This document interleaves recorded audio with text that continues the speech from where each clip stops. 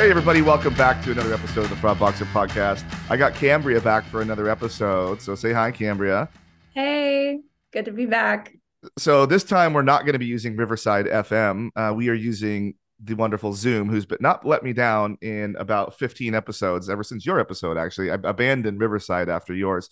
And they Oh, actually found out that I was on a warpath about them. And a producer that I sometimes work with actually talked to Riverside, and they were very aware of me, even my little old podcast over here. But we're back to Zoom. I found a way that we can make Zoom do independent audio tracks, so that's been super helpful the last few episodes of getting the levels right.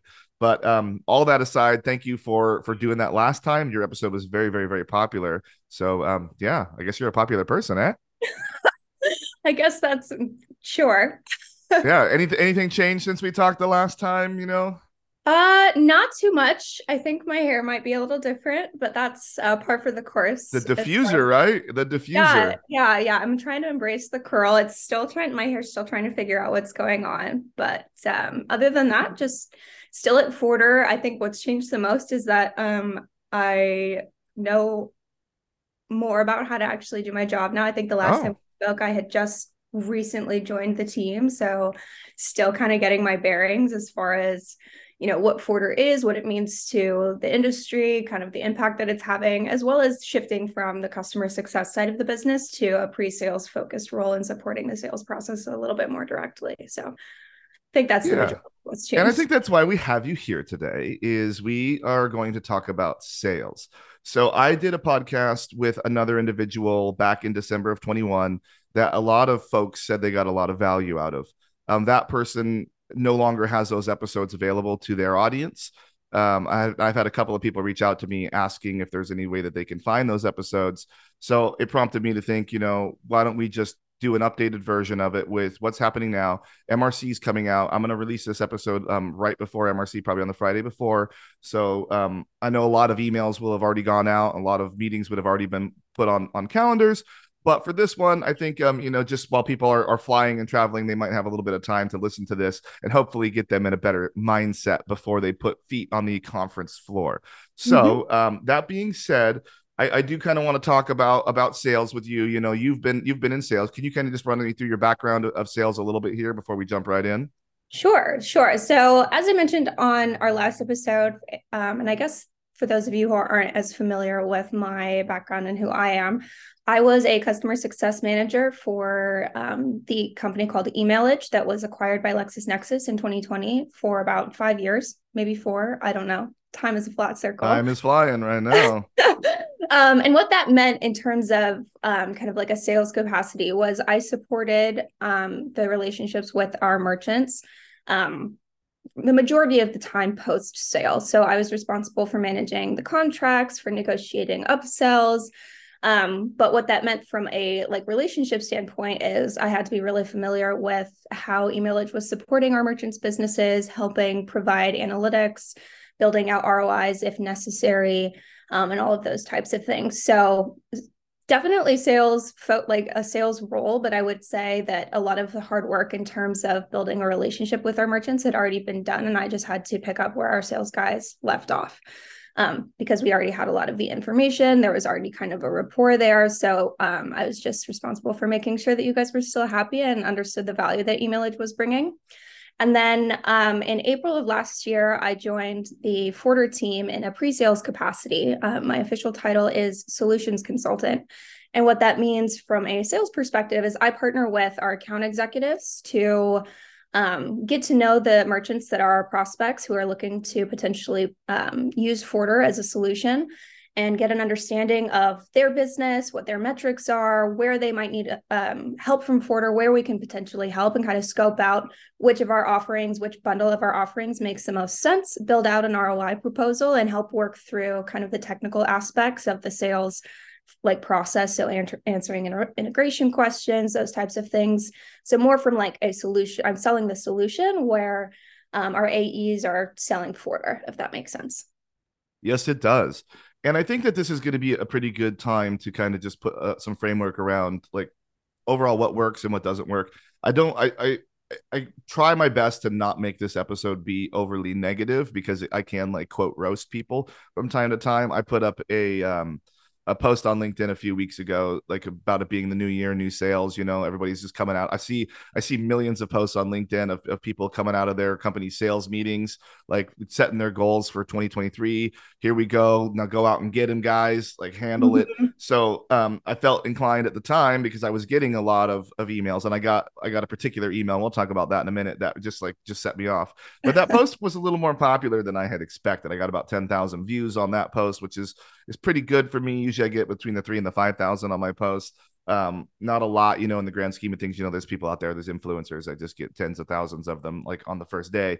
I'm a little slower. I just got a little humble little podcast over here. But I know that there's a lot of new salespeople specifically in the industry, like a lot of new like people fresh out of college. They're hungry to make that impact, and they are brand new to our industry. So as far as they've ever had exposure to our industry, it's their company. And as far as they know, their company is the best of the best of the best. And you know what? They solved it. They solved fraud. They are the silver bullet. They solved fraud.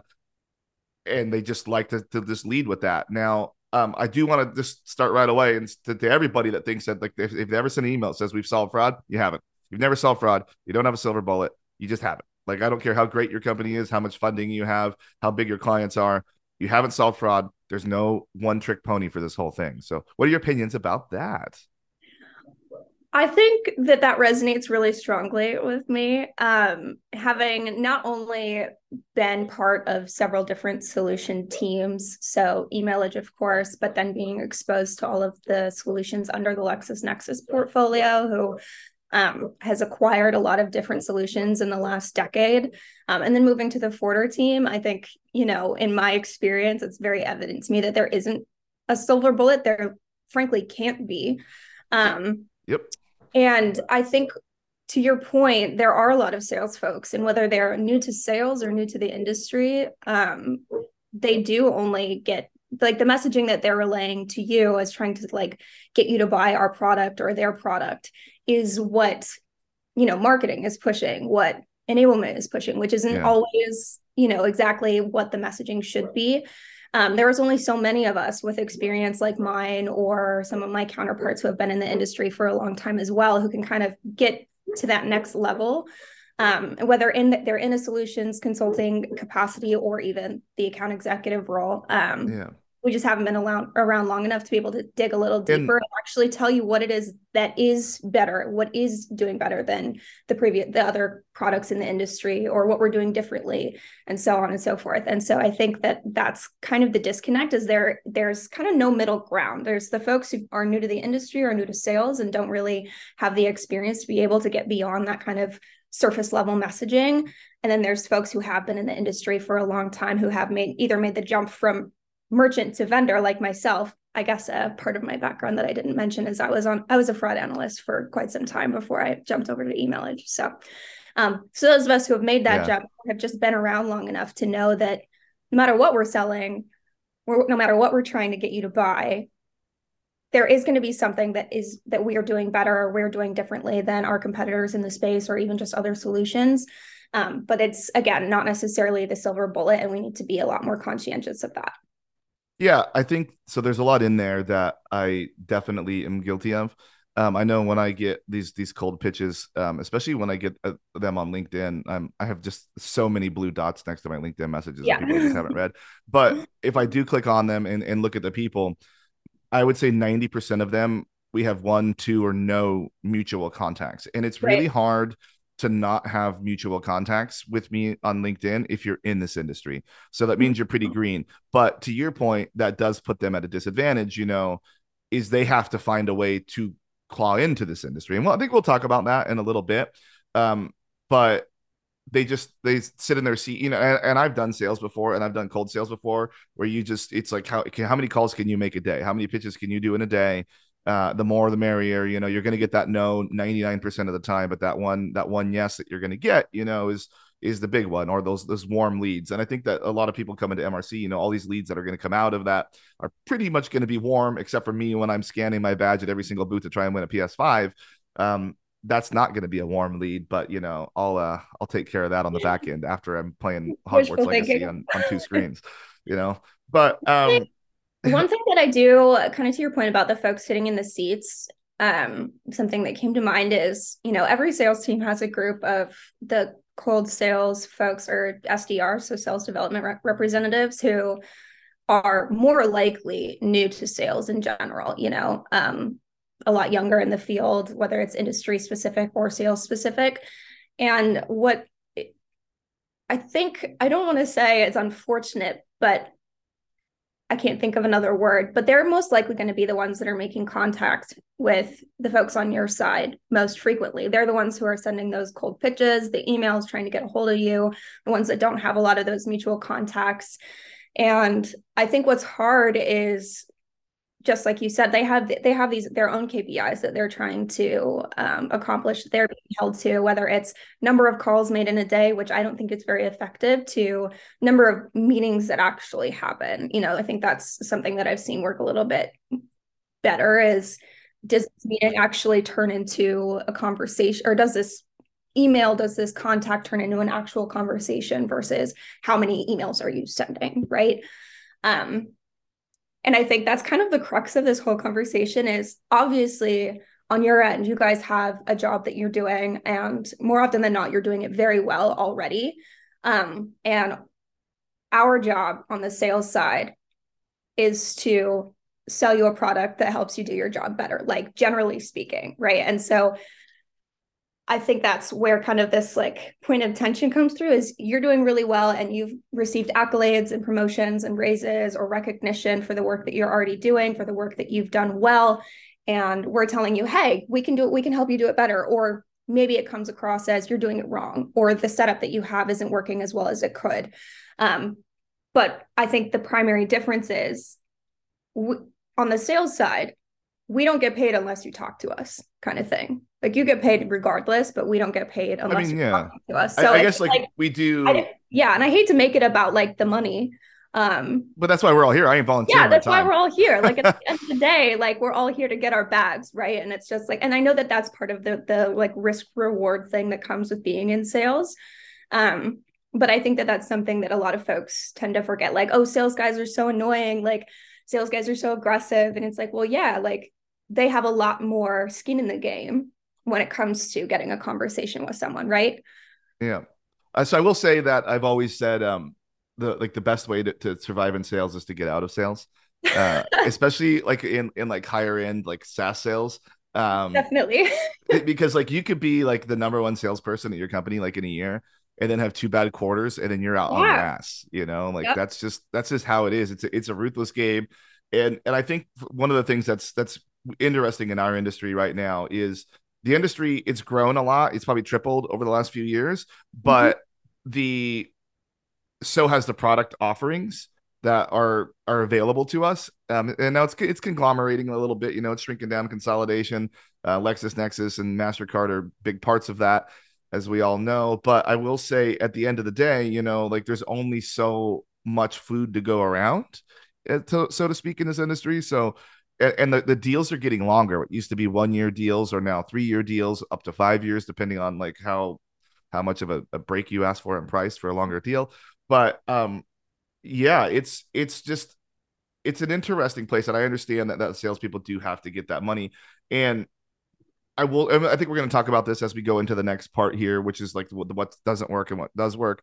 And we'll talk about relationships as sales works specifically for relationships. Like, you and I have a relationship in this industry, and I've worked with you at multiple companies. Now, I don't work with you at Forder now. I have worked with Forder in the past, but I still pick up the phone when you call because of the relationship that I have. And we'll talk about that, I think, in a little bit. So let's start with some of the bad. I think we'll go to the negative, and then we'll end on a positive note with things that do work. So I have some of my personal opinions of things that don't work, and I would love to hear your feedback as having been on the other side of this. So I'm going to kind of go out of order on the list that we have. I'm going to start with the second one that we have, and then I'm going to go back to the first one. As everybody knows, I talk about my notes. I run notes on my podcast. I'm a very organized person, so I like things to be a certain way, and it helps with the flow. But the very first thing that I, especially when we're talking about cold emails and getting those leads to warm up, and I got one a couple weeks ago, and it prompted, it was another one of the main prompts of that post, is if you're going to send me a cold email straight up to my email, or it happens to my LinkedIn, make sure you get my name and my company name right, but specifically my name. If you're calling me Justin or Jason while sending an email to Jordan.Harris, you probably aren't going to get my business. Like I could tell you're doing the least amount of work humanly possible to get the most amount. You're casting the widest net you possibly can. But I will look at your company name and I will get that company name right in my mind when I'm walking by your booth, and I will make a comment about it. And I probably will put up a LinkedIn post. So, what are your thoughts on sending cold emails and getting the damn information right? I think that it shouldn't be something that happens probably as often as it does. What I will I know say, there's CRMs that like yeah, automatically do it, yeah. you know? So most sales teams have some kind of tool that helps them to an extent automate their workflow, whether that's sending out email campaigns for different events or the cold pitches, as you mentioned. Sometimes even just like, hey, Forder's doing this thing. Let me know if you want to talk more about it, whatever. And at least most of the systems that I have either worked with or seen my teams work with, there is the ability to QA the data quality. It's just it takes maybe an extra couple of hours worth of work before you send the campaign, but it could also just come down to the quality of data in the CRM. And again, that's just a little bit of extra legwork that the reps should be doing before they're ever sending anything out. Even if it's just like, hey, this email says Jordan Harris. I'm going to look up Jordan Harris on LinkedIn and see if his name is actually Justin, because this thing says Right. that it's Justin, right? And I know that that's something that probably some folks don't want to take, maybe not want to, but with the pressures that they have for their KPIs and I getting out see, emails and so yeah. on. Um, my I see question, more experienced people do that. Like I see people that have been in sales a lot longer yeah, send bad information. and what And I think, it's like they come from like other companies where they had like big roles, and like they're just like I okay, think they're trying to apply what they did at their last company totally to their new company. right, and like again, I think that just comes down to the quality of data in the CRM. When I was a CSM, we did. I don't do a lot of emailing in general anymore, but when I was a CSM, we managed quite a few like existing customer like email campaigns and things like that. And like our first step was always like QAing the data, like making sure that the emails that we had were right, that the folks that we had listed were even still at that company, if they'd opted in or out of our emails and so on. Um, and I think that I can contribute that to our sales ops team more than anything. Just like, hey, here's the list that we have. Can you make sure it's good? It wasn't something that we were actively doing, but it all depends on the way that the org is structured, right? And I think that it's something that can happen to anyone. So my question would be like, if it's somebody who does do that and they recognize it, not that they always do, but if they send that email and they recognize it, would it make it better or worse for you if they followed up and said, hey, sorry, I know you're Jordan. It would be Justin, more not personal. Jason. That would Would start that help? I'm it would done. start the relationship building piece. Okay. And then like people that own and had take accountability, like I got a couple of emails from a person actually at that same company. Hmm. No, it was a different company. Never mind. It was a similar name style of company. You know how everybody's because all the names are taken, so everybody's spelling their stuff different. But I got an email from another person that it it wasn't as I could tell it was a sales pitch, but it wasn't at the same time, you know. And it was they started with trying to build a relationship, and they just wanted to have they asked me questions that weren't related to my business, and we're going to talk about that in a second. But Okay. they asked me questions about the industry, and I pointed them to places, and they left, and they went and go found those things, and then they came back another week later and asked me questions about the things, so I could tell that they actually went and did what they were intending to do, which showed me that they actually care. Mm-hmm. And those people got a phone call with me. They got time. They got FaceTime, and I listened to their pitch and I listened to their thing, and now I'm more curious, but they didn't come in just swinging with a pitch, you know, like they actually they admitted they were new to the industry. They admitted that like they have seen my name pop up and they wanted to know how to learn more so they could better understand the industry. Like they're actually taking time to to figure us out. And that meant more to me than all these people because I see a million salespeople come and go. I can't. I got the last. I was working through some POCs at another big fraud provider, and I'm on my fourth rep in a year because people just keep leaving. And I'm sorry, like I don't have time anymore, and like that just shows me in my mind like something's going on over there why people keep leaving. And I don't have time for that volatility. Like I need a stable platform to rely on. I will say another one that I get quite a bit in these same emails, if they do get my name right. I think the most common one is they want to pick my brain about my current strategy. I've Like, I've do said you use that. I'm that? so sorry. Mm, I don't do the cold reach outs often. It's more like contacts that I've like folks that I've been connected to for a while and just haven't, I mean, something I should be better at is staying connected with folks in the industry. I think you're one of the exceptions because we do have such a great relationship. But a lot of folks that I worked with in the past, either when I move on or they move on, it's not because I don't like them or don't care about the relationship. It's just, things happen. And I have a and there's a really, lot of us, yeah, we got to I have a stand really out. hard time with small talk, and it feels like, oh, if I'm just reaching out to like check the box that I reached out, that feels really, to me personally, like I know that a lot of people are really good at this and it's something that I'm just not good at. Like just be like, hey, just checking in, like how are things going? Like I don't like doing that. It feels uncomfortable for me. Yeah. I So will say when I would used to get emails from you when you were at emails when I was at Ticketmaster, and I could tell when you're in your business version versus when you're just like normal Cambria. I Like, do have two distinct pitches, like tone pitches. yeah, because like the conversations that we would have like over like text messages and stuff are they're about the industry, but they're usually different topics of the industry. It's not so salesy, and it's like a very different type of person, But I mean, I understand like you got to do what you have to do, and I needed you to be doing those roles. We were a very needy client with our emailage, so I needed to know. And you were like you're one of the, especially as a CSM, you were more one of the on it people. Like sometimes I send emails to CSMs that I have even currently, and I won't hear from them for days, weeks. I would usually hear follow ups from you like that same day or like the next day on the status of things. So you were on it on that. But we don't need to stroke your ego anymore. I think you're already fully Thank yourself, you. right? um, so yeah, so the pick my brain. So that to me feels like you want to know what tools I'm using so that you can try and come in at an angle and say why my tool sucks and why your tool's so much better. And it also to me feels like I'm providing some level of consulting to people, especially people that are brand new salespeople. And they're like, I want to pick your brain about what you guys think about fraud.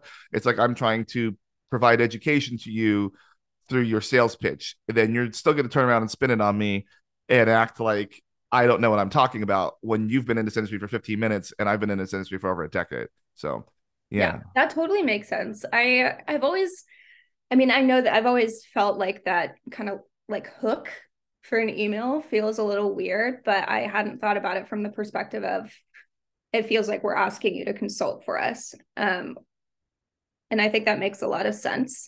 I think in a lot of cases, though, it is a genuine, just like, hey, I just want to chat. And like, I feel like I'm going to pick your brain as like a really like inoffensive feeling phrase. So I'm wondering, like, if it is someone who genuinely just wants to connect and like get to know you more and hear about like you, as someone who's an expert in this industry, from my perspective, in parentheses, like what kind, like how would you prefer to be contacted in that way? If it's someone who maybe you only have a few connections with, they've Um, just heard, like you gave an example earlier of someone who had reached out and you like pointed them in a direction. Is that kind yeah. of like the ideal, or like, Yeah. So what I feel, if people that genuinely want to learn more about the industry, if they shoot me an email and they ask the questions in the email, but not like 50, not like 100, one or two, okay, and then I can point them in a direction to give them other reading materials. I don't want to jump on a call necessarily and spend 30 minutes of my time totally, talking about it because I do charge for that. I do. Like I do have a consulting rate and it's not super cheap and it gets cheaper if you buy boxes or blocks of those hours. But I don't want to just be telling people industry best practices and things that they do that they could do to be better for free, because like they're going to go yeah, turn that around and turn that into a sales pitch. But if people are like, hey, I just joined this industry, what's 3D secure? I keep hearing people talk about this. yeah, I could drop an article in something real quick, because their Google might be broken, and send them off on their way with what they need. And now they're more yeah, equipped with what they need. okay, that Or makes if people, I want to know about 2FA, maybe I can link them an episode and then I get more views. Same thing like why we're re-recording this podcast right now. I had questions from the person specifically about how they should approach the sales for people in this industry. And I had wanted to send them to that old podcast, but since it's been deleted, um, I wasn't able to. I was able to find a cached version of it on it was hosted on another site, and I use that for now. And that's actually what I use to listen to this to remind myself of what I said, because I don't remember everything that I say all the time. So yeah, another one that works for me, like and we're going a little early on the works, but if you talk about my sports teams, I'm more likely to reply it. Just saying, but be accurate on my sports teams. Can't help you there, but I know Yeah, plenty of people who can. sure. I know you're wearing football stuff all the time, and you're celebrating. Oh yeah, you know Mhm. me. You're a big Cardinals fan over there, aren't you? Go sports ball. Yeah, go sports ball all day. Okay, so let's talk about one of the big ones that if you ever do to me, I will never. There's two huge ones that if you ever do to me, I'll never do business with your company at any company that I'm ever at, no matter what. And one of those is just putting time on my calendar without asking me. If you just send me a damn meeting invite and we've never talked about it, we've never said a time or anything, you just cold drop me a straight up calendar invite, we're done. It's How just a often does it non-starter. actually happen? I've had it happen 3 times in the last. I had it happen twice during COVID and once before. Okay. Um, Okay. So it's not as okay. it's not every day, but But like like I three times is more than once. yeah, 3 times is more than it's 3 times too many. But Yeah. I just want to. I mean, have you ever done that? Like I just don't know the rationale behind just thinking. I guess maybe if you send 100 meeting invites, one person will accept and just show up. But The only time I've ever done that is when I've already like had an exchange with the person and they've sent me sometimes and I say, hey, does this one work? And if I don't get a response back, then I'll just send the just invite. That's a yeah, little but like at different least you though. have like there's an expectation Yeah, that an invite could come from that. That's a different exactly. story. Yeah. I've been using Calendly lately, and that's pretty cool. For me to send out to people and say, hey, these are my times available. But just don't ever cold put a time on a calendar. Anybody ever. No notes. Yeah, I mean, those usually it's attached to some email saying, I'd like to show you what we have, but or I'd like to show you how you could lower your chargeback rate. You don't know my chargeback rate. It could already be low. Like like don't be assuming. Remember what assume makes, everybody. But another thing that I think is super important for people to understand is these deals don't happen in 2 days. You like pushing for speed turns me off a lot. Like I have an existing fraud vendor. I have a deal with it. I am not going to make a decision to change my entire life and my entire strategy. I'm not going to make it in 30 days. I'm not going to make it in 60 days. So you have to understand that these deals are going to have a long lead time. And then if I start signing a deal, the implementation time, depending on the size of the business, could be 12 to 18 months. So and I know we got these no code, low codes dropping into CDN. There's still some problems with those about how redirects happen and things like that. But they're a good start to getting this easier integration done. But people need to understand that procurement processes, contracts, negotiations take time, and my deals that I'm still using also have an expiration date too. So, what are your thoughts around that? I hard agree. I think that in like a perfect world, well, so I think that a lot of these like I can improve your chargebacks by this much. We can get this implemented in X days. Like we've signed deals in 90 days or less, whatever. I think that those are either like best case scenarios or like in a perfect world, like at Forder, our implementation can take as little as 3 weeks. It can. Yeah, Doesn't if always. it's all hands on deck, if Yeah, all hands on deck on it your doesn't side, all always. hands on deck from my side. Yeah, exactly. It doesn't always. It usually doesn't, but it is, compared to other vendors and especially coming from Lexus, it is a relatively straightforward, whatever that means, implementation. I usually see it take a couple of months. And I think that, product teams just assume that because I think that they forget that they're like intimately familiar with the code and what it looks like and what it should look like. And I think that sometimes there is like an enablement gap between what is actually required for different implementations, or even not outside of the implementation, like the contracting process. There's like an enablement gap between like what is actually required in order to complete that task, whether it's procurement and legal and MSA review, or it's contracting for pricing negotiations, or it is the implementation and so on. Little humble plug, I guess, here. I'm trying to think of the right word.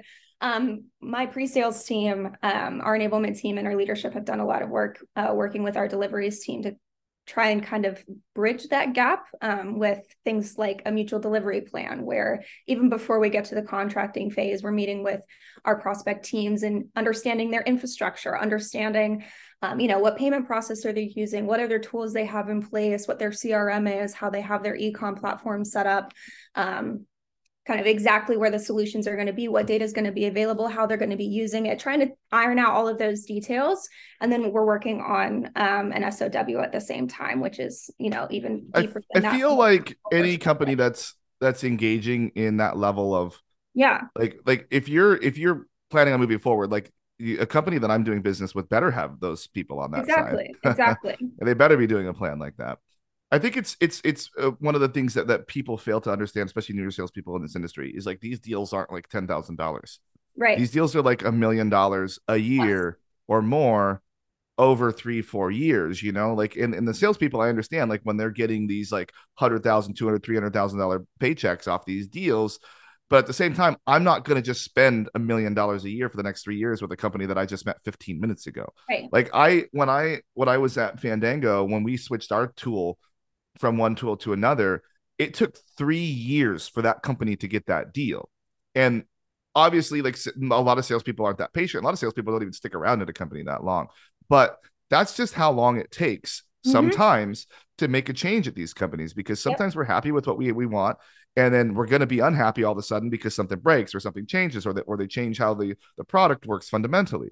And if you have the patience to deal with a sales cycle that long, yeah, you could get that payoff at the end of the day. Some of these Right. deals, like I've worked deals that are like $10 million. These people are like, the salespeople could make up to $1 million if I sign the deal, and sometimes they still push.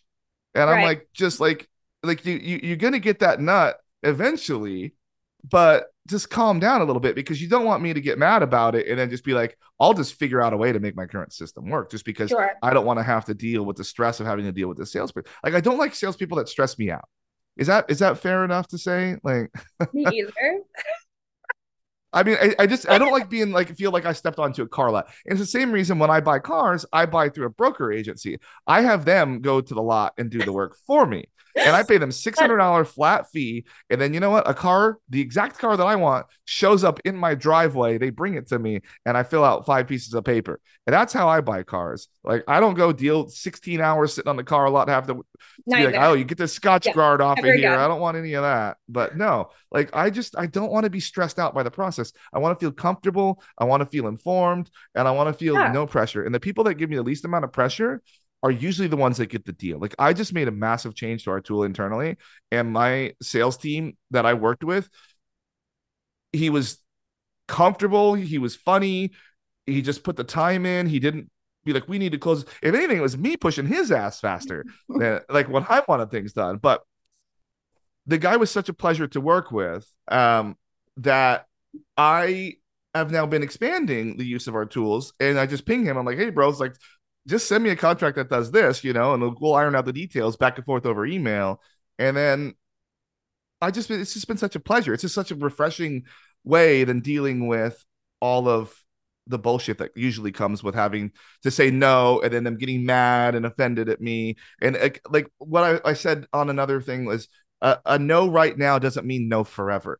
Right. And I think salespeople need to understand that, and like, just stay in my Rolodex, like, check in with me. Like, you are always really good about checking in with me on things. Hey, do you need anything? Especially when like I'm already assigned with the product, and like, you still, even though you're at Forder, you still reach out to me, and you ask how things are going, and then I'm sure if I said everything sucks, you'd be like, you want to give it a shot, and I might be more open to that just because of a relationship. So, what are Mm-hmm. your thoughts around all that?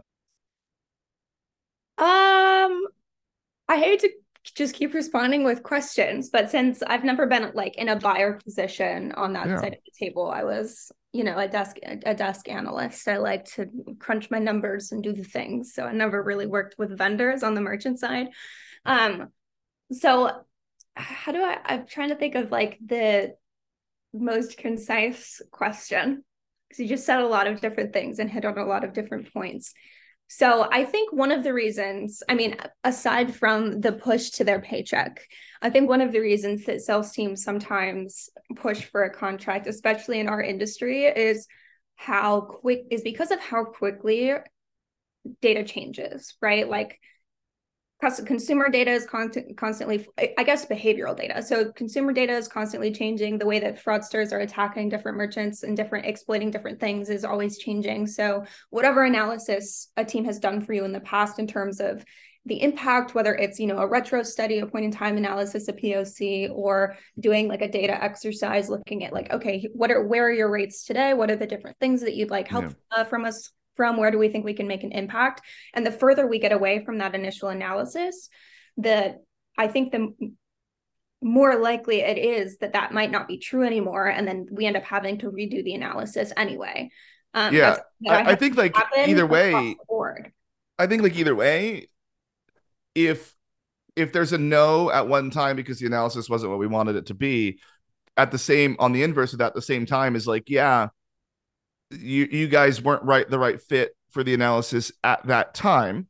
But now, a year and a half later, there is a new type of attack that's happening, and you guys might be a better fit for that. So I'd like you to Sure. reanalyze the data. And like sometimes people try and charge for that. When I first started this company, one of the major fraud preventers was trying to charge for a POC, and I know some people charge for POCs, but if I'm about to give you $1 million a year for like the next decade, you are not charging me $20,000 to see if I Sure. want to write you checks. That's just never going to happen. So anybody that ever tries to come at me with a charge POC, I would just skip me in your Rolodex and keep on moving. So Yeah, that totally makes sense. In the event where it's like not a no, and we've done like a sales team has done an analysis for you, and the sales process is taking a long time, and then they start to get pushy. If maybe I'm going really off track there, but like so that's an instance where I can see the salesperson being pushy for I that can reason. tell you things happen. So let me Yeah, tell you some things things that happen. happen during sales cycles in my life. At my last company, I was in a sales cycle with a vendor. COVID happened. So now my business, Ticketmaster, was massively affected by COVID. So I'm probably not going to spend additional money on additional software when we're in a complete cost saving mode to try and trim as much as we can the whole time. At this company, also was looking and evaluating software to see if I was in the right mood. Our business is we're heavily in Russia normally. Yeah, 25% of our business is in Russia. And all of a sudden we can't do business with Russia. yeah, So I'm not super inclined to all of a sudden, like I had already done some data analysis, but I'm not inclined to all of a sudden make a huge change because now I'm trying to again cut costs, evaluate the software that we have right now. How can we better use it for what we need right now so we don't spend money? Like I still have to maintain profitability in my businesses despite the circumstances that are happening in the world around me. So sometimes that means halting a process that I'm in the middle of. And it's not I don't mean it to be a dick, but that's just the reality of the situation that happens in business sometime. And yeah, I think that salespeople need to be a little more understanding of that. Now, I still understand that that's how you put food on the table is signing deals and getting commissions. But maybe a business that's selling something needs to change the underlying payment structure so that their people don't go hungry if I'm not buying something today, you yeah, know? totally. And that's something that's out of all of our hands. Yeah, I mean, I think it comes like to the same tipping culture where people get all pissed about like 20, 25, 30% tips now are the options on the screen. And like people get pissed, like, why didn't you tip this person? I'm not saying I don't, I'm a very generous tipper, everybody. But at the same time, like, why isn't that business paying? Like, why are Yeah, they relying on their customers to pay the wages of their employees, yeah. So No, yeah, that's totally fair. it really boils down to do your homework around the people that you're trying to sell to, understand their business, have a little bit of an understanding of the business. I think that that's super important, that you need to understand how ticketing works, how marketplaces work if you're going to be like a marketplace, Yeah, that makes a huge difference. Whether it's digital like, delivery, those things, like because yeah, some tools are stronger in certain areas than others. And then this is a thing that's kind of a newer thing that I think you guys might do it too, but a percentage base. So with some of the newer tools, it's not a flat fee; it's a percent of like the approved orders is the yeah, cut. it's like a Now, percent of the value of that transaction. yeah. It's usually in Now, basis points. Yeah, I would say that that works for probably the large majority of people that are selling their own shit. Um, But for people like marketplaces that aren't and they have Yeah. to give a cut, that doesn't always work for those people. So sometimes, granted, you can even tie it like a fixed fee, a percentage of a sale, like you can forecast your fees. Same thing if you have 30,000 sales in a day, 5 cents, like you can project that. But it's usually a lot easier explain a flat fee Like a to, platform fee? Like, yeah. So let's say okay. I'm selling t-shirts that you've designed on your thing. So I'm a marketplace for you. So people come on my site, you set up your little store, you made a t-shirt, I sell it for you, and then I give you that, and then I take a cut of the percentage, less fees. So taking a fee that slides around different prices based on like how much the value of the Yeah, merchandise I like a sold tiered. can Yeah. be shitty if you're like, I took $20 on this one, but I took $5 on this one. It's both a t-shirt, but it's just the price. When I can say, hey, I took 5 cents. Like 5 cents is how much it is, people. So the higher the price of the item, the more profit that they make, blah, blah, blah, blah, blah, blah, blah. I just say, like, for me, and I've come from a marketplace in the past, that it was a lot easier for me to the clients on the other end to pass along a fixed fee than it was a percentage based fee to them. Yeah. So just keep that in mind when you're doing pricing structures. Like, there isn't a one size fits all pricing Yeah. So structure, like a fixed rate versus a a percentage percentage rate. variable. Yeah. Yeah. How, like, what are your thoughts on like platform fee structures? So like maybe there's like a couple of different types of products that you're going to be buying from a team, and they say, hey, like, because you process this much volume, this is like your platform fee every month. And then if you just like So it's it's like the flat fee, the minimum, basically the minimum that runs underneath. yeah. Like, So if you exceed yeah, that for whatever reason, there's like a double, like not a double, yeah. like a maybe you pay a little bit more, or maybe there's like something that you can eat into, or if you have rollover from the last year, those types of things. So I How does was just looking at a deal that another company is working on with a covered model vendor, kind of like you guys are, and they have there's a platform fee in there, but we are not exclusively a covered. well, I think that most people aren't anymore, but that's like that's the Actually lead in hate. that happens. We actually not hate. We're trying to move away from selling coverage because it just doesn't make sense. We hindsight is 2020, as we know. It's something that works for some vendors, and it's something that especially like I young, am super younger happy about that. merchants really want. But it just doesn't make sense from a cost perspective, either for you as a merchant or for us. So I just think throw that that in there. so my opinion on covered models is it's up and down. So like I use a product that has a covered model now, but I have always said that I think that having a covered model is not ideal because it disincentivizes the fraud tool for accuracy. It if they could just pay for it using VC money or profit money to be wrong and get an additional approval, it doesn't necessarily always equal the right. And I've used a covered model company in the past that because they just didn't care as much, they were incentivized to approve as many orders as possible and just try to play the numbers game as if we had never thought of that as fraud people before. They actually put me in the visa program almost immediately, and that sucked because I think people Yeah, sometimes do forget, and I don't know if it's always said in the sales pitches on that I these do a covered lot of model things education is, on that. yeah, it's like, yeah, they're paying for your chargebacks, but you still have They're compliance still on in the from hook. your Yeah. processor and the issuer side that you need to worry about. So yeah, you might not financially be on the hook for it, but you are still compliantly on the hook for it. Is Mhm. compliantly even a word? We're going for it. Quietly, I don't know. Another thing that comes up too is I remember the bad reps. I think I kind of mentioned this before that I remember the bad reps. I remember the companies. But if I see those bad reps like jumping around to other companies, I immediately have a negative thought of that Yeah. company, that new company. And sometimes I'm like, ah, because I like the company that person went to, and I'm just like, dang, did they not vet them, or maybe I just had a really bad experience with them. I'm sounding like a huge dick on this because like I just all the negatives, and we're almost to the positives. I promise people, but it's just the negatives are always hard. Like, these are things that just like Yeah, grind my yeah. It's gears, like there's that like anecdote that folks love to throw around in like the CX industry where it's like, when you look at the reviews on like, Twitter or whatever, it's not the people who are super happy that like write Yeah. tweets to companies. It's the people who got really pissed off by like whatever waiter or their food was bad or whatever. You know what I mean? It's that same kind of idea, I think, that's transferring over here. Like a bad experience with someone is something that's kind of hard to get over.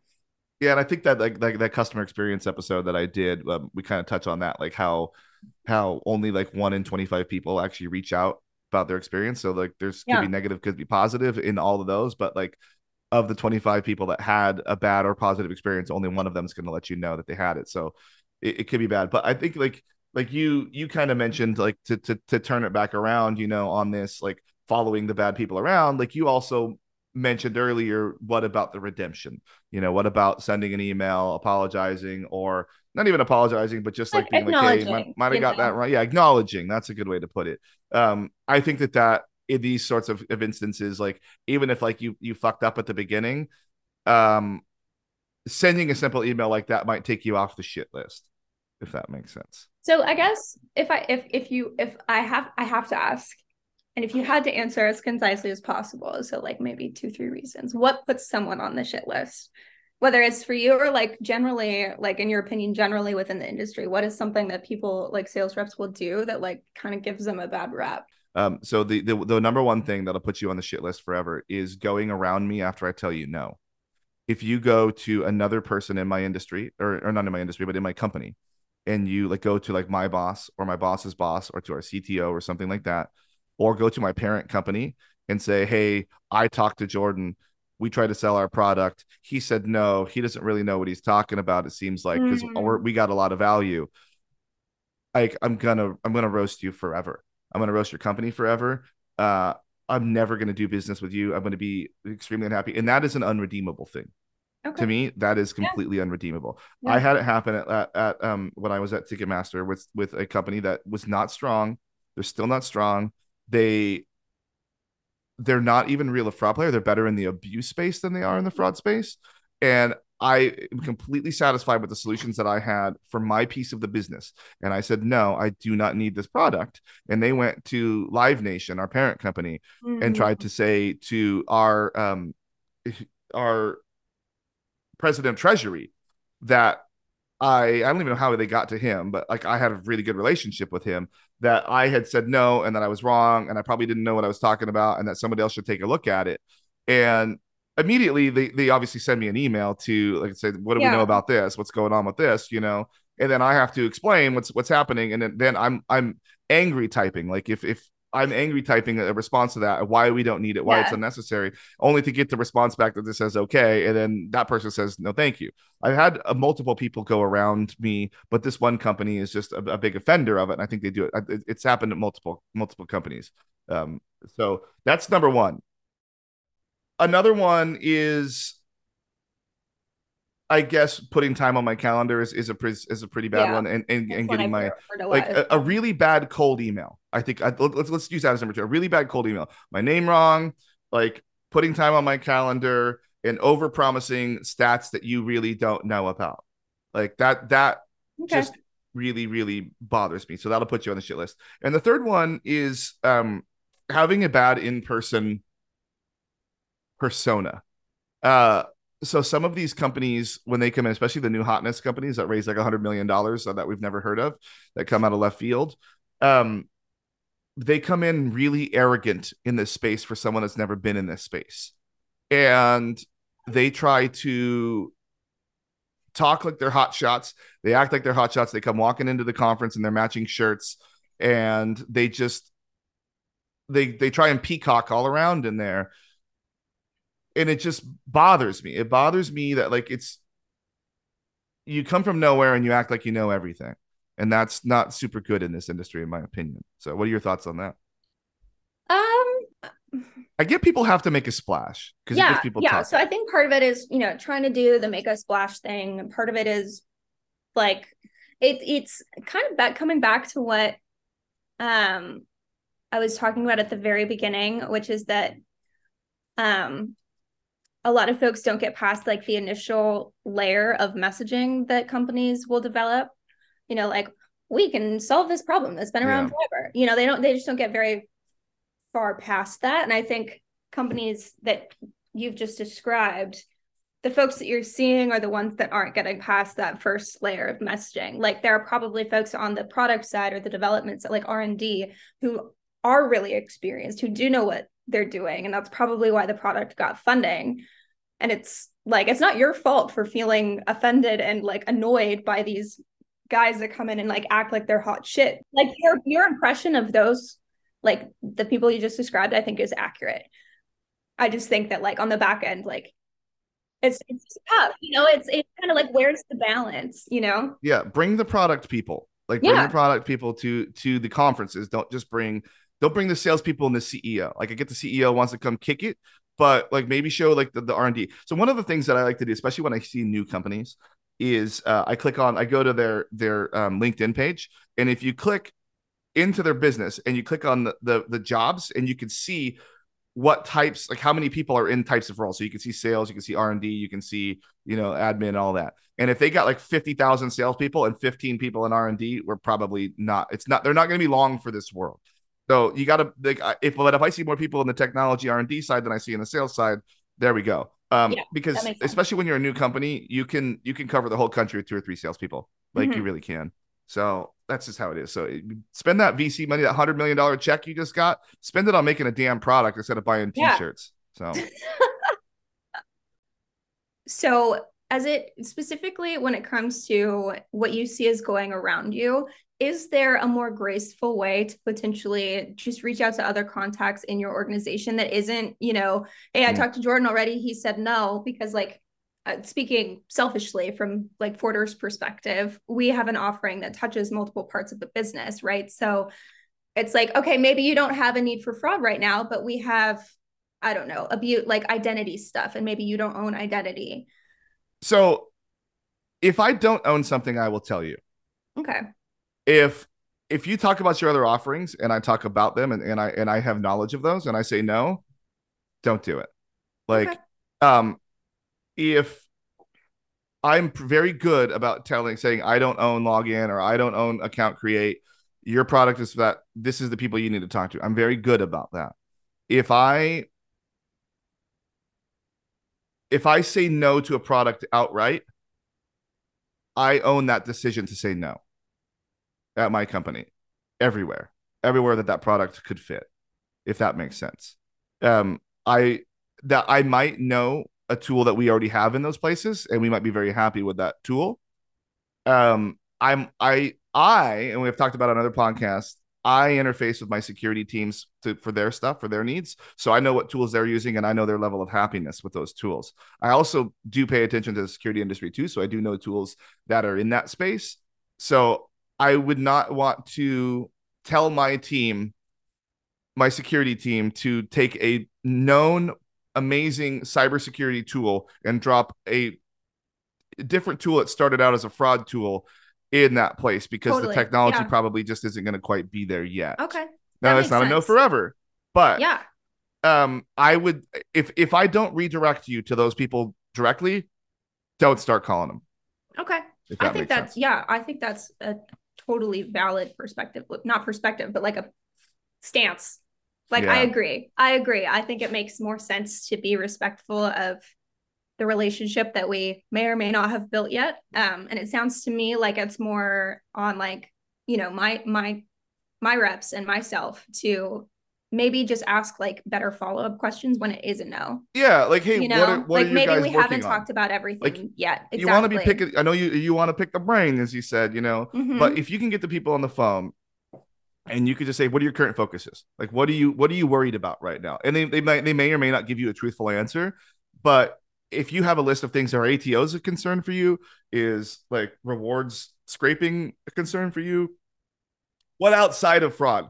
Because like what you guys do with fraud. Okay. But you also know what you guys do with other things, but that might not be a concern. Like some people don't even have accounts on their websites. So you don't need account security because they don't even have a fucking account. Mm-hmm. So like you have to think about things like that. Yeah. So yeah. Okay. Cool. I think that's a good segue into what does work really What well. does work? Okay, so I like steak dinners. I know. At fancy restaurants, really fancy restaurants like Michelin stars. Who doesn't? Right? No, but no, I think like just like as much as I joke about like the steak dinners on all these things, um, I think the time that like having a lunch or having a dinner that you get to build a rapport with a client is pretty like you stop talking about work and you start talking about life. And I think when Mm-hmm. you guys find common ground in life, um, it goes a long way. Like I knew about your life. I knew about your husband. I knew what he does. Like I know where you guys live. I know what you guys are into. And no, that didn't come from doing Zoom calls about sales. That came from our lunches and our dinners that we've Yeah. had, going to a Years. baseball game when there was Yeah. an amazing football game on, like those sorts of things. Wasn't my Like, call. Sorry. yeah, I know. Hey, with the box at Giant Stadium, what is it? It's what's it? I It's don't not know. Oracle Park. I don't know. AT&T Park now or something. I don't know. It's one of those two. But that was a very nice box. But it was a really really really good football game on that night. But we made the best of both worlds. But like I think like those sorts of the time that you have on those things goes a long ways. And if I'm trying to sign $1 million deal for over the couple of years, a couple $100 steak dinner isn't going to break the bank on your guys' profitability on that. Just so Mm-hmm. any sales managers or any CEOs are listening, like when you're doing those expense reports, there usually is a larger payoff. So maybe don't worry about that second drink that everybody Yeah, got, you know. totally. So I'm curious, like, so if you get emails from folks that maybe you've interacted with a couple of times and it's just like there's no business relationship yet, but they're like, hey, I'm in your area, want to grab a drink or Yes. grab a coffee. Is that something Yes. that you think feels fraught, or is that something that you think Nope. works really well? That's I will if someone's in my area and they're like, "Hey, I know we've just been chatting about this. Just wondering like if you want to go grab lunch or grab a drink real quick, you know, like I'm over here seeing another client." That it works so much better. Like Cool. I mean, I I have agree, but another vendor and actually one of your people was at this meeting. But at Christmas time, like there's a vendor that I kind of work with, but not really. And they're like, hey, we are having a dinner for in Newport for the boat parade. Would you like to oh yeah. attend? You know, and I was like, hell yeah, because I always wanted to go to the boat parade. And I had a really nice dinner. They showed their new product roadmap and learned a lot about their product. And now we have conversations, you know, just like you and I. Like I happened to be in Phoenix one time, and you're like, well, hey, let's go get a drink. And I made time to go get a drink with you at that awesome place. What was it called? I Bitter send and people there Twisted. still. Yeah, Bitter Yeah, and Twisted. Bitter That and place is Twisted. bomb. Downtown Everybody go Phoenix. there. Yeah, that Really place is cool. Yeah, amazing. I send it's people really there all the time. fun. Cool, me too. So I think like, and also after the steak dinners, like there's don't expect a line on like a sign on the dotted line the very next Yeah, day. Like I there's still think going to be that's time. something that everyone could be a little bit better about. It's like, oh, we had such a great time. Now let's talk business. And it's like Mm-hmm. there's like a Let the steak um digest, everybody. yeah, there's like a rising period, you know, like if you're thinking about making bread, like, all right, we had a great time putting the dough together, whatever. Now it's gotta sit. There you Need some go. Look at time. you throwing in Yeah. the little metaphors here. It wasn't my best, but that's okay. Hey, you know it'll work. But hey, but in that sense, making bread, you could double entendre here, making bread on the sale and making bread Okay, it was really. good. See, it's better than you thought it was. So another thing is like there's a balance between like what you give and what you're trying to take from the merchant too. So again, back to the steak dinner, you know, like I want the dinner, I want to come have drinks with you and everything. That doesn't all of a sudden open up to a every single day call. You know, Yeah.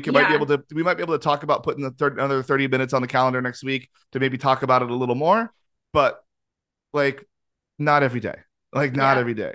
And To throw then another after food, yeah, to throw if there's another not a cooking fit, metaphor, yeah.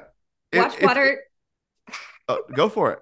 watch water never boils. Just to throw another cooking What metaphor is in it? there. Watched water never boils. Have you ever been like Yeah. cooking pasta or something and you're like No, staring at the pot, waiting for it to boil? I was very much boiling this tea water for this throat coat tea that I use before I record these, and it didn't boil, and I lost patience and See? pulled it out of See? the microwave. Yes, I microwaved water, Steve. If you're listening That's to this, I okay. apologize. I have an electric kettle.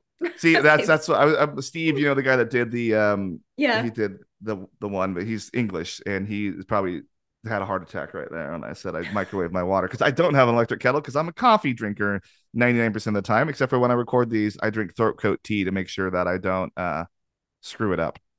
But you know, yeah. So a relationship without actually selling works every time, every single time. So it's an art form. So actually having conversations like Chase Foster is I always use him as an example of an excellent salesperson. because he's been to a bunch of different companies, and I always take his call too. But he's just like, let's go have lunch, let's go have dinner. Like when he's in town, I always catch a game with him. I always catch dinner with him. When I'm at a conference, he always books a dinner with me. And I might not be a client right now, but his work always pays off for me becoming a client. So like it's just the long haul. But him, like I got invited to his 40th birthday party. You know, I'm not going to be able to make it, unfortunately. I wanted to, but that was super cool. Like that's the type of relationship that we have. And Mm-hmm. when I start to form friendships also over these sales, like we start to have a little bit better rapport. So try to become friends with these people. Don't just look at them like as a giant walking around dollar sign. Look at them as like real people. Like you're in this industry now. It's a small industry. You're gonna see me. You never know where I'm gonna wind up. Like I've had salespeople try to flat out ignore me before when I've asked for things, and then the next thing they know, I'm at Ticketmaster, and they're like, "Oh, how about?" They start barking up that tree, and I'm like, "How about when you were a dick to me?" No. How about no? Yeah. So it's long haul relationships in this industry because we're Yeah. not going anywhere. We're all going to be here for a while. You want to be here for a while, so I would highly recommend forming a long relationship. So what are your thoughts there? I hard agree. And if only because I've said this for years and I tried to get email just to make t-shirts out of it. But a kind of like silly little phrase I've started saying was fraud people are the best people. I mean, of course, like stroking my own ego a little bit. I was a fraud person before I became a fraud vendor. Just everyone that I've connected with in this industry is so much fun, so intelligent, so just like interesting to get to know and talk to, not only from like the relationship perspective, but also when it comes to developing a business relationship. Because I think the way that folks in the fraud industry and who touch fraud at all have such a like a cool way of problem solving, and like it's just like one of the most like fun and exciting collaboration experiences I've ever had is getting to know new folks in the industry and kind of coming to understand how they think about problems that I might think about in a different way. So I just think that, I mean, like, hard agree, I guess. There we go. That's a Yeah. nice way to put it. Yeah. You know, one of the things like older companies that like have been around for a long time, like they typically have like salespeople that have been there for a really, Yeah. really, really long time. So Yeah. I like to see my salespeople stick at companies for a long time. Now I know, as we said earlier, everybody's got to get that bread. And some opportunities at companies are a little more lucrative than others. So sometimes you might join a company and you're trying to sell Yeah. a product and you don't Sometimes it's the realize luck of it's the draw.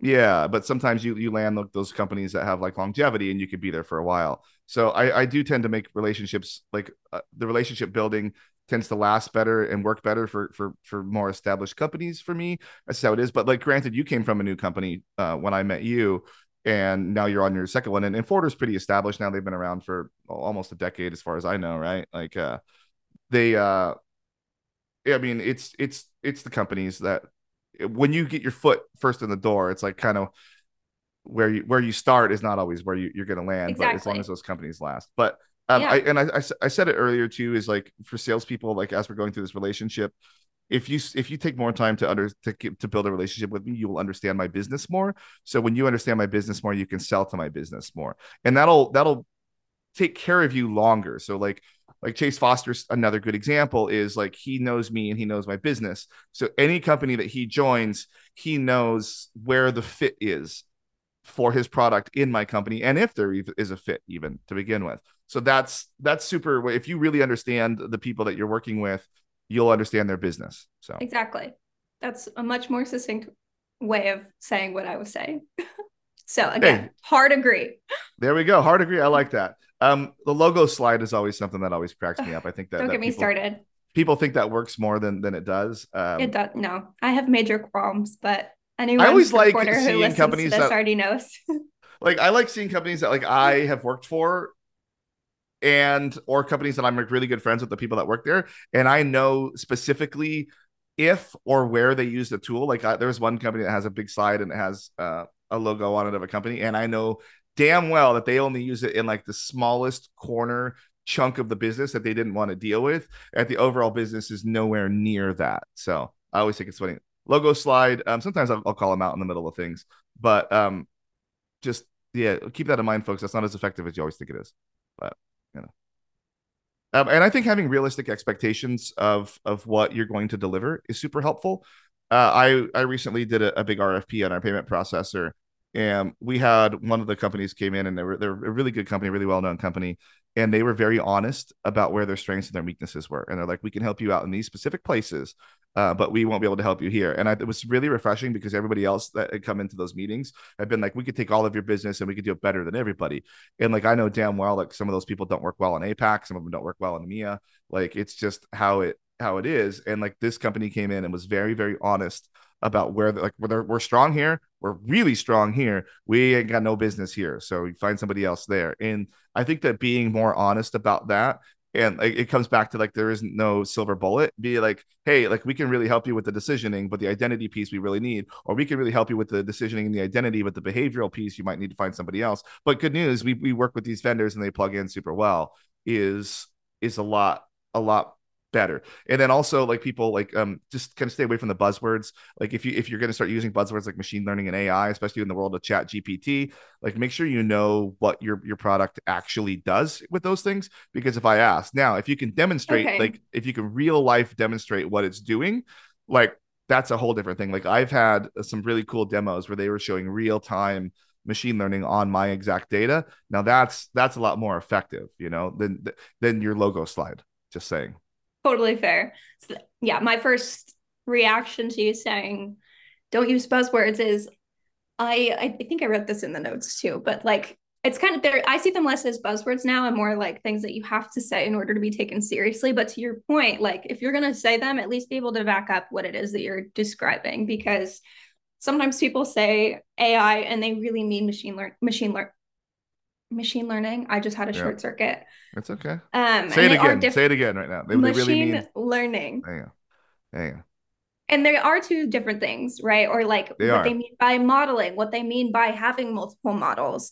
Um, I think that's where the distinction comes in. Like it is just a buzzword until you can ante up and show that you actually know what you're talking about and you Yeah. have proof that you're using those things. I think that people like that also have like a pretty good understanding of the competitors in the marketplace to have a lot of strength over the others. Like, especially like the new salespeople that are coming in, like I said at the beginning of this, like they only know their product.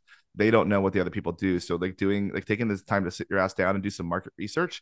And if you can get people on the phone, maybe talk about their experiences with some of those other companies, um, you could probably be more effective in your approach to the overall strategy. So yeah, and it's like, and then I have the note on here. I just want to say because I think I said it on the last podcast, but about the covered model. We talked about that, and like used to call it the cover your ass model, right? I think that's what it used to be called back in the day. But still on the hook for the thing. But we talked about that already. So I mean, those are really some of the things I think with the positive stuff really boils down to relationship building, and that relationship it goes beyond just sending an email. Like, you need to start to learn the people, and you only get to have that relationship by spending time with the people, and you only get to spend time with the people by having a real good approach to encountering the person up front. A positive encounter up front on the cold leads to a longer relationship and more money in your wallet. So, what are your final thoughts? I think in general, the way just like I think that we could all do better, especially on my side, just like treating the people we are working with like people, like humans, not just a check or not just like a contact.